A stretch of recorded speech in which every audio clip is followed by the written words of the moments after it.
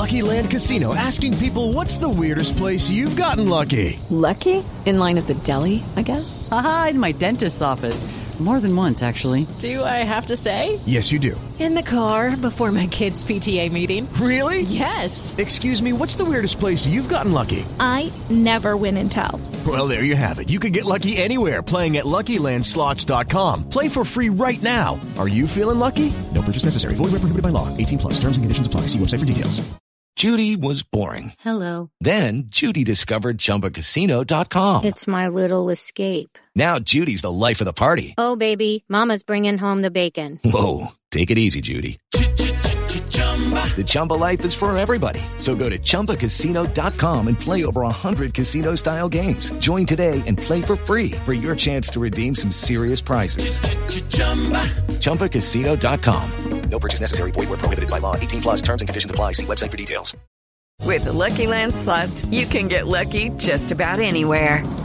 This is your captain speaking. We've got clear runway and the weather's fine, but we're just going to circle up here a while and get lucky. No, nothing like that. It's just these cash prizes add up quick. So I suggest you sit back, keep your tray table upright, and start getting lucky.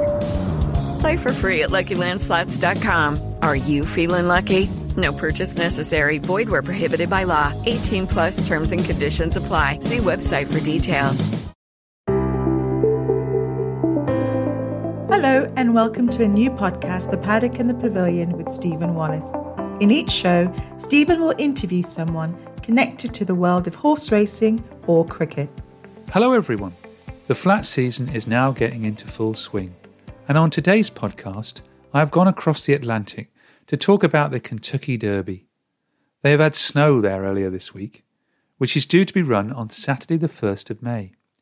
My guest today is Jay Hovdey, an award-winning American journalist and national columnist for Blood Horse Magazine and Blood Horse Daily, who has written 4 books on racing, including one on Cigar, the first winner of the Dubai World Cup. Jay also serves on the nominating committee for the Thoroughbred Racing Hall of Fame and is married to the retired Hall of Fame jockey Julie Crone. I hope you enjoy today's podcast with Jay and find out more about the Kentucky Derby. Hello, Jay. Thank you for being our first American guest on the Paddock and the Pavilion. Thank you very much, Stephen. Appreciate it, and it's an honor. Well, I've spoken to cricketers in Barbados, and I've spoken to a racing trainer in Sydney and another cricketer in Sydney, but it's our first venture into California. How are you today, Jay? Wonderful. Getting excited about the Kentucky Derby and Triple Crown season coming up, and trying to pay a little bit of attention to the overseas action as well. But we have an interesting Triple Crown season upon us. Well, that's what we're going to principally talk about today, the Kentucky Derby. I must get that right. But how has the pandemic affected a leading horse racing journalist over the last 12 months? Well, it is always dependent upon the local conditions. I mean, the United States being so vast and unwieldy that the restrictions and rules on access to horses and trainers and the racing itself has been dependent upon the local authorities. In New York, for instance, pretty well early on in the summer season, the journalists and agents and that sort of thing were allowed on the backstretch under certain strict protocols of health and masking. But in California, we've been excluded, we being journalists and the general media, have been excluded from access to the stabling and that sort of thing from the very beginning. So I haven't touched a horse in some time. It's been it's been no fun. They did open up the racing to media midway through last year so that we could, with special permissions, attend the racing. But that's a bit sterile, and we're doing a lot of work by telephone and relationships away from the track. So it's been difficult for those of us who really like to get our hands dirty on the backstretch and get to have closer personal relationships with the people involved. But racing has gone on, which we must be thankful for, and we can't complain otherwise. Well, thank you for that. It's been the same here. We've been lucky to actually be able to watch the racing, which began here back on June the 1st. So we've basically had uninterrupted coverage since then. But today we're going to talk about the Kentucky Derby, the history of the race, traditions, famous winners, and what makes the Kentucky Derby so special as a horse race and for Americans? Well, it's certainly the most hyped race, heavily promoted race in the world that ever was. Let's face it. It's synonymous with horse racing in the farthest corners of the world. I would think that the race itself is distinctive in its distance and its timing. A May race where some of these horses aren't even a full 3 years old yet physically. But from the standpoint of just general interest, we seem to focus on the Kentucky Derby more than any other horse race, simply because of the momentum of history and the great. We're approaching the 147th running, which I know is kind of a drop in the bucket compared to your Derby, but still, it's the longest running major race in this country, rivaled only by races like the Travers and the Belmont Stakes. Yeah, I see. You're a bit behind us. We got underway in 1780. Yeah, well, you had to do something after independence. You had to. You didn't have us to kick around anymore, so you just started your Derby. And I read that in the States, it's known as the most exciting 2 minutes in sport. Yeah, that's and again, it's part of the hype, part of the advertising genius of the people that are behind it. I would imagine you'd get some arguments from anyone who watched some of the great Tom Brady go through the last 2 minutes of any Super Bowl that he needed a touchdown, or the last 2 minutes of any encounter between Kobe Bryant and Michael Jordan.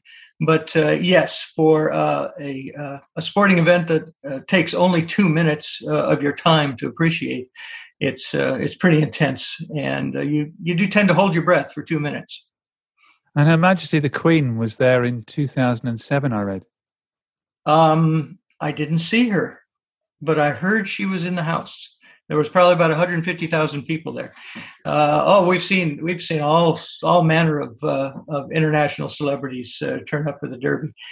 I passed by presidential candidate George W. Bush on the back stairs heading to the press box one day. You name it, and someone has shown up. I believe Richard Nixon was the first sitting president to attend a Kentucky Derby way back in the late 60s or early 70s. So from that standpoint, if a particular head of state feels like they could use a little visibility, the Kentucky Derby is perfect. Well, the race was first run, I looked up, in 1875, and until 1896 it was run over 1.5 miles. But now, of course, you're over 1 mile and 2 furlongs, 2,000 meters to the American listeners. And a question that's probably very straightforward, but I'm sure you'll have no trouble in answering, is why was it first run on dirt and not on turf? Well, the only grass racing they had then was out in the field. Turf courses were not used to any extent in America until well into the mid 20th century. Every race course of note was of tilled and groomed soil of some kind or another. And they did this basically for convenience. You could maintain a level of consistency. You didn't have to worry about deep ground or torn grass or things like that. So it became just a matter of maintenance and convenience that dirt racing evolved in this country. And for better or worse, the breed in this country followed along. The foot, the stride, all the everything that goes into a horse handling one surface or another began to lean very heavily toward handling a groomed dirt surface. And so here we are today, of course, now over the last 40 or 50 years have become more citizens of the world in terms of the racing, and we've had to either accommodate grass horses from abroad coming to America or develop our own who could, to one extent or another, travel and act on grass. And it's known the Run for the Roses. Can you explain why it's called the Run for the Roses? Well, that's probably some deep Kentucky tradition that the red rose is a flower of significance. Each of the 3 Triple Crown races has their own flower. They have their own songs. They've been changed through the years. They create their own sort of culture from that standpoint. The red rose is coming into bloom, of course, in May, the warmer weather in the climes of the Midwest. My roses are starting to pop out a little earlier here. We've had a warm early April, so you never know where roses will show up. At the Preakness, they've got a kind of an inconvenience. Their Black-Eyed Susan is their flower of choice, but Black-Eyed Susans don't start to bloom until much later on, so they have to take daisies and color the center black. It's been kind of a running joke for many years. And of course, white carnations signify the Belmont Stakes, and that's a particular favorite in our house because my wife, being the retired Hall of Fame rider Julie Crone, won her Triple Crown event in the Belmont Stakes and still has one of the dried white carnations displayed in our home. And it's a big fashion day as well, isn't it, the Kentucky Derby? Well, yes. I mean, the interest in horse racing waxes and wanes with the times, with major stars coming on to attract attention, like a Zenyatta or a Cigar or Rachel Alexandra or California Chrome, horses like that kind of reach outside the sport into the more general audience. But for the most part, everyone who's involved, who's a sports fan, knows about one horse race, and that is the Kentucky Derby. I'm not sure that it's certainly not the race that stops a nation like the Melbourne Cup. It's not it doesn't have the tradition of let's say the Epsom Derby, where it becomes a holiday for an entire community to gather on the downs for that one day. It has become a real corporately oriented promotional opportunity for the Churchill Downs brand and for their bottom line, essentially. So they push every conceivable button and pressure point to maximize their attention and profit during the Derby week, and specifically during the 2 days, the Oaks on Friday and then the Derby on Saturday. And when did you first go to the race yourself? Oh, my first Kentucky Derby was 1984. Would have been Spend a Buck. That was in 1985. I'm starting to fade here. Spend a Buck was the front running winner that year. Very exciting. He came out of New Jersey, had won a series of races there, and Angel Cordero put him on the lead, and they never got within a tail's length of him all the way around. Probably the most exciting Derby I saw in person had to have been, I would think, the 1996 version was won by Grindstone in the narrowest possible finish over a California gelding named Cavanier. And I had followed Cavanier quite closely. He was bred in Northern California, not even in the cradles of California breeding, which would be either the Central Valley or the Central Coast. But he was born in wine country, for goodness sakes. He was the product of a couple, Bob and Barbara Walter, who owned a small farm in a Northern California wine country county, and raised right there on the farm and trained on the hillsides alongside the vineyards, and was a real hometown hero. And he did everything but win. It was recognized as the closest finish in the history of the Derby. Grindstone caught him in the far outside in the middle of the track. And for the longest time, no one knew who won until the photo was examined and re-examined. It was tough. The Walters had a portrait of the finish commissioned that hung over their mantle at their home in Sebastopol, California, and the angle is from the inside rail looking up at Cavanier and then Grindstone on the far outside. And anyone seeing that for the first time would, of course, figure the Cavanier won the race, which is fine with me if they would like to remember it that way. Of course, you allow geldings in the Kentucky Derby as well. Yes, and I think I don't exactly know if there was a restriction ever on geldings. There was certainly in the Belmont Stakes. There was for a number of years.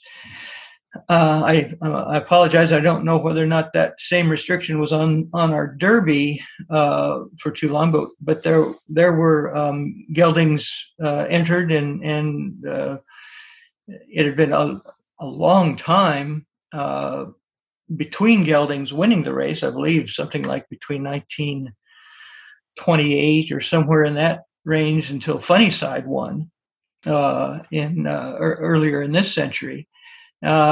So it'll happen, and it'll happen again. But still, the preponderance of horses that run are, they're full colts, full males, and with stallion value continuing to be pretty high, I don't think anyone is too anxious to be gelding their young horses before they get a chance at the classics these days. And looking back at some of the famous winners of the race, just a few that sprung to mind were 1964 with Northern Dancer, who is, say, the grandsire of Galileo, Secretariat in 1973, and Affirmed in 1978 with the Steve Corvin connection. Well, those are, if I could have gone back and in my lifetime and been able to have gone to a Kentucky Derby and seen it in person, those would have been three at the very, very top. The Northern Dancer in 1964 was especially near to my heart. As a young fan, I was enamored with a California horse named Hillrise. He was a towering, wonderful, beautiful son of Hillary, and bred in the Central Valley of California, and he won the Santa Anita Derby with one hoof tied behind his back. It was very impressive. He went to Kentucky as good a chance of a West Coast horse winning as any in history, and ridden by Bill Shoemaker. But he came up short to Northern Dancer in a very wily ride by Bill Hartack. He was a very tractable horse, Northern Dancer, not too tall in stature, but built like a Sherman tank. And he was able to put on 2 or 3 moves to hold his position and then get the jump on Hillrise in the deep stretch and held him off. It was heartbreaking for me, but the great satisfaction of Hillrise, and we don't, Northern Dancer didn't race at 4. He went on to being a breed changing stallion, but Hillrise kept going, and he ended up in racing in England 2 seasons later, and won I believe the Queen Elizabeth II Stakes, and became the top weighted miler in England that year. So that was a little bit of a consolation that Hillrise had such a wonderful career after coming so close to winning the Kentucky Derby. And of course, Steve Cawthon is the only jockey to have won both races, the Derby at Epsom and the Kentucky Derby. That's true. That's true. You know who came close, though, was Bill Shoemaker with Hawaiian Sound. That was a remarkable ride he gave that Sangster, Robert Sangster horse in the 1978 Epsom Derby. Just absolutely was running them off their feet. And the genius of Shoemaker, when he had a horse like Hawaiian Sound, and he put him on a relaxed lead, a front running position. And Shoemaker was so adept in keeping a horse balanced and in perfect stride that even though he'd never gone around Tattenham Corner or gone through the camber in the stretch or anything like that before, he still felt his way around that course and was just barely beaten at the end. So other than Cawthon, I think Shoemaker came the closest of any other jockey to win them both. Yeah, you've been reading my notes because I put down Steve Cawthon, 3 times champion jockey, only jockey to win the 2 races. Shoemaker second in 1978 when Shirley Heights beat him in the Derby. That's right. Yeah, was that Greville Starkey, I believe? Yes. Yeah. Yeah. And recently you've had some quite dramatic races. Last year's race was run in September, and then in 2019 you had a disqualification in the Kentucky Derby. Yeah, we've had some eventful derbies lately. Our Derby, the last year, we just kind of have to put a big fat asterisk by a Kentucky Derby run in September. I mean, it was Kentucky Derby in name only. Part of the challenge of the Kentucky Derby is a 3-year-old in May. Simple as that. I mean, and if you don't have your Kentucky Derby in May, it can't be compared to any of the Kentucky Derbies that went before. Certainly Authentic was a legitimate winner of that race on that day and proved to be a terrific late blooming, mid-season blooming 3-year-old and champion and horse of the year, rightfully so. The Maximum Security race the year before, that was unfortunate. His jockey lost control of his horse at a key moment. Got him back together again, but it was enough to merit a disqualification on the rules. And you can't use different rules for different races. So it happened in a place in the race where normally a lot of things happen and horses really need to hold their line, and he didn't. So there we are. It's interesting though that over the last 10 winners of the Kentucky Derby, and I'm counting Authentic also, and not counting Maximum Security because he was taken down, but I believe only 2 of them have ever raced past the age of 3, and that's starting to eat into the glamour of the Kentucky Derby, because as a standalone accomplishment, it's tremendous. No, don't get me wrong, but in the past, that winner has carried that title on as a 4-year-old into the handicap and what we call the handicap ranks, but against older horses in the top weight for age, and then meeting the best 3-year-olds of the next generation as a 4-year-old. We don't get that anymore. They're gone, either stud or injury or whatever. And I think that's starting to erode at the edges of the Kentucky Derby's magic a little bit. And am I right in saying we've had no overseas winners of the race yet? No, a horse trained somewhere other than the United States to come here? Yeah. Nope. Yeah. It hadn't happened. A Bold Arrangement, I think, was maybe the closest. That's 1986, Running second to Ferdinand, and it took a brilliant ride by, what was his name? Shoemaker again, to make that happen. Chris McCarron to this day feels like that's a race that he had in the bag with an eighth of a mile to go, and then here comes that little man Shoemaker on Ferdinand and got through inside, and that was that. But no, that was very exciting, and it shouldn't be a surprise that it was Clive Britton, who brought him over because, he had already proven that he could travel with a horse anywhere on the planet and perform. It was a very, very exciting Derby. Yeah, this is Bold Arrangement, who was trained by Clive Britton in Newmarket, and had actually, I read, had a trial race in the Bluegrass Stakes before the Kentucky Derby. Correct, and he knew what he was doing. That was the right thing to do to get him acclimated to an American crowd and the American course. And the Bluegrass in those days was, if not the prime indicator of success in the Derby, certainly on a par with the Wood Memorial or the Santa Anita Derby. It was only, for many years, it was run 10 days out from the Kentucky Derby. It was used as like the final, proving ground for horses that were getting really, screwed down tight for that first Saturday in May. Now the Bluegrass is just one of many races run 3 or 4 weeks out from the Derby, and it sort of gets lost in the shuffle. And it just depends on who shows up. This year, of course, with Elusive Quality winning the Bluegrass in a very good race, a very fast race. Last year's 2-year-old champion, Colt. The Bluegrass could have quite a bit of significance.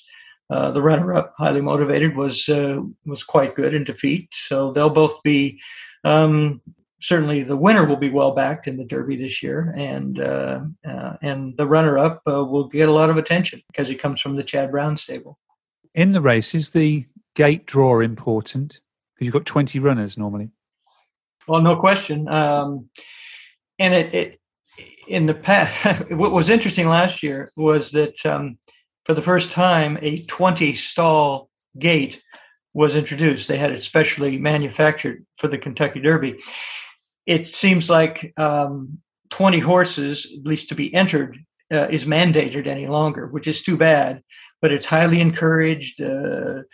Close track is kept for the top 20 in qualifying points, and so you're guaranteed to have that 20 horse stampede, or perhaps 19 or 18, depending on late scratches. Whereas in the a little more distant past, there'd be like 14 horse fields, 15, 12 sometimes. There wouldn't be the push to be one among 20. It would be more a merit-based system of, do you really think you have a horse that deserves to run in the Kentucky Derby? And that's it becomes a subtle promotional point, a motivational point. But now, you could have the most, lightly raced or lightly accomplished horse who, for some reason, has acquired the 20th most points. And man, you're on a van and you're there no matter what, simply because, well, I'm one of the 20 now. That doesn't seem to be the best way to find, the best of the class of that particular foal crop. But that's what we're faced with. At any rate, they did finally, after many years of using a 14 stall gate, complemented by a 6 stall, I believe, auxiliary gate that were jammed together with a coupling that made for an odd spacing between stalls 14 and 15. And those two horses would always come together at the start because of the gap there. It was a righteous mess. And they finally, with all the money that Churchill Downs is rolling in because of the Kentucky Derby and the Oaks promotions, they've had manufactured specially a solid 20 horse stall. It looked great. I can't remember how many were in the field last year. I think it was maybe like 17 or so, but they did employ the gate, and it looked great. It was a fair, clean start. the angle that the inside horse has to come at is a little awkward because you kind of have to bear outward slightly to make the straightaway down the stretch the first time. So there's by its nature a lot of squeezing and jockeying for position early. But for the most part, the post position can affect horses who only perhaps have one way that they can go. If they're not versatile enough or handy enough to get some kind of a viable position for what they can do, then they could be compromised by the draw. But I think it's more ceremonial fuss than is really it really applies. And you mentioned the favourite Essential Quality. He was the leading 2-year-old last year. Yes, he's certainly done nothing wrong this year. Won both of his races. Last one wasn't. He didn't win by a lot, but he won impressively and efficiently, and like a real racehorse. He's flying the Godolphin flag, so that'll be interesting to see if they can, after all the years spent on horses coming over from the Middle East, to try to win the Kentucky Derby, either homebreds or purchase at the last minute or this or that. This is just one of their American string with Brad Cox, and he developed him into a champion 2-year-old, and here we are that he's translating his form into H3. But by no means will he be an overwhelming choice. There are at least I'd say 3 others that will get a lot of attention. Certainly, Todd Pletcher is going to he's going to have 3 or 4 horses in the field anyway, and he's already won the Derby twice, so he knows what he's doing, and he has no agenda. The Florida Derby, very impressive Florida Derby winner in the race. Then there's the Santa Anita Derby winner, Rock Your World, son of Candy Ride, who absolutely humbled his field in the Santa Anita Derby in only the 3rd start of his life. So that's where a lot of most of the attention will drift. Hot Rod Charlie is kind of underneath those. He's a very consistent horse who almost threw a scare into Essential Quality. Exclusive Quality last year in the Breeders' Cup Juvenile. And he came back to have a good prep race, and then won in Louisiana quite impressively. So, it's a good mix at the top. There's no standout, but there's half a dozen quality horses that really deserve attention. And Wesley Ward, who's very well known to us winning races at Royal Ascot virtually every year, he's got a runner in the race as well, hasn't he? He does, coming off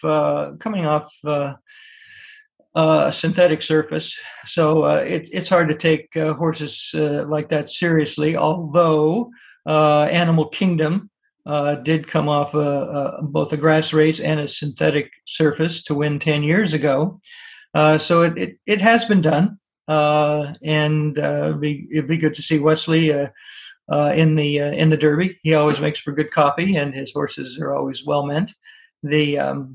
It's a great variety this year. I'd say, as in most years, half the field truly belongs, and the other half will be there for the big day. Good for their people for giving it a shot, but let's hope they don't get in the way. And Wesley's horse is called Like the King. So, have you got your own tip and a best outsider for our podcast for the race? Well, that's not my job, Stephen. I have the advantage of my work is always takes place afterwards, and I get to tell everyone why they were wrong. No, I have an affinity, certainly toward Rock Your World. His breeders are some dear friends and absolute institutions in California. The trainer Ron McAnally and his wife Debbie have a very small but very select broodmare band that was actually nurtured in Ireland with Coolmore, and where the mare, the taproot mare, stood. Had her foals for the first couple of years, and then her daughters have gone on to produce some wonderful stakes winners for the McAnally family, and they sent this particular colt, a son of Candy Ride, to market last year and got 2 years ago as a yearling, got $650,000 for their trouble, which was a pretty fair price for a son of Candy Ride out of a Group 1 placed mare. And here he is. 3 starts later, he's probably the second choice in the Kentucky Derby. And then, of course, Candy Ride is our house horse.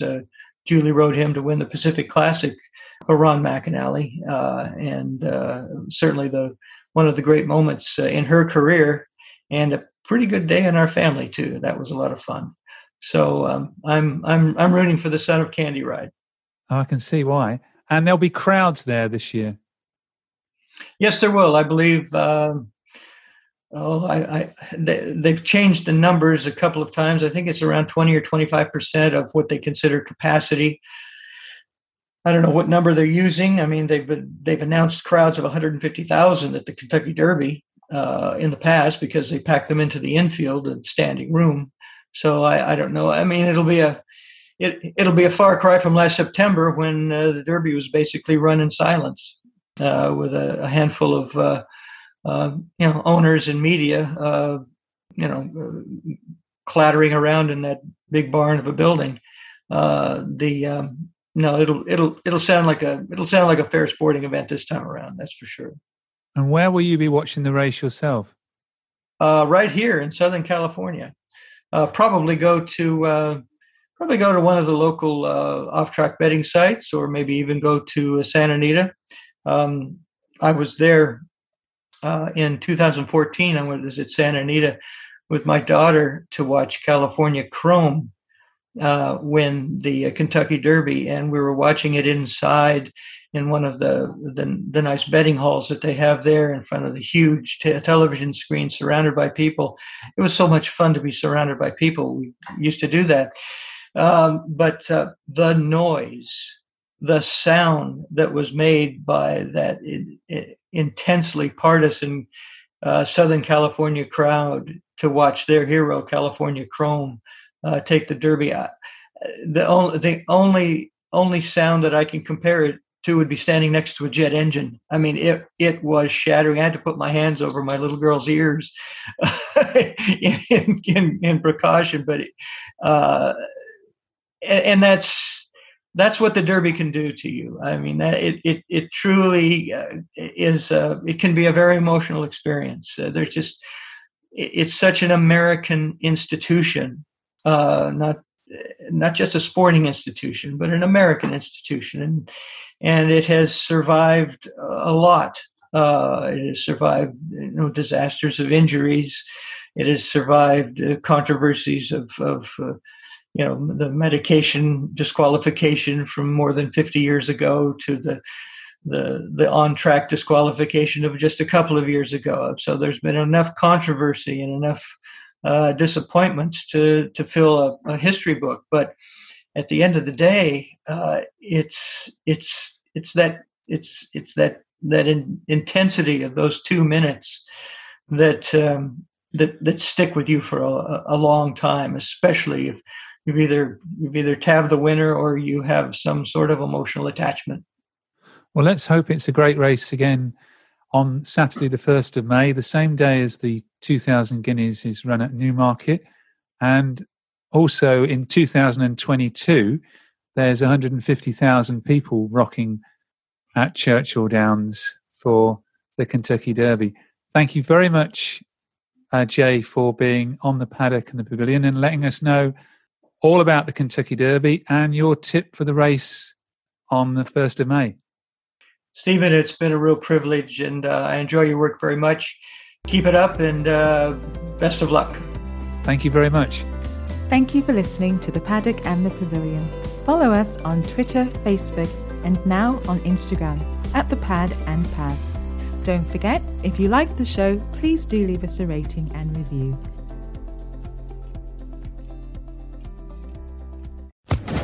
Social Podcast Network. It is Ryan here, and I have a question for you. What do you do when you win? Like, are you a fist pumper, a woohooer, a hand clapper, a high fiver? I kind of like the high five, but if you want to hone in on those winning moves, check out Chumba Casino. At ChumbaCasino.com, choose from hundreds of social casino-style games for your chance to redeem serious cash prizes. There are new game releases weekly, plus free daily bonuses. So don't wait. Start having the most fun ever at ChumbaCasino.com. No purchase necessary. VGW Group. Void where prohibited by law. See terms and conditions. 18+.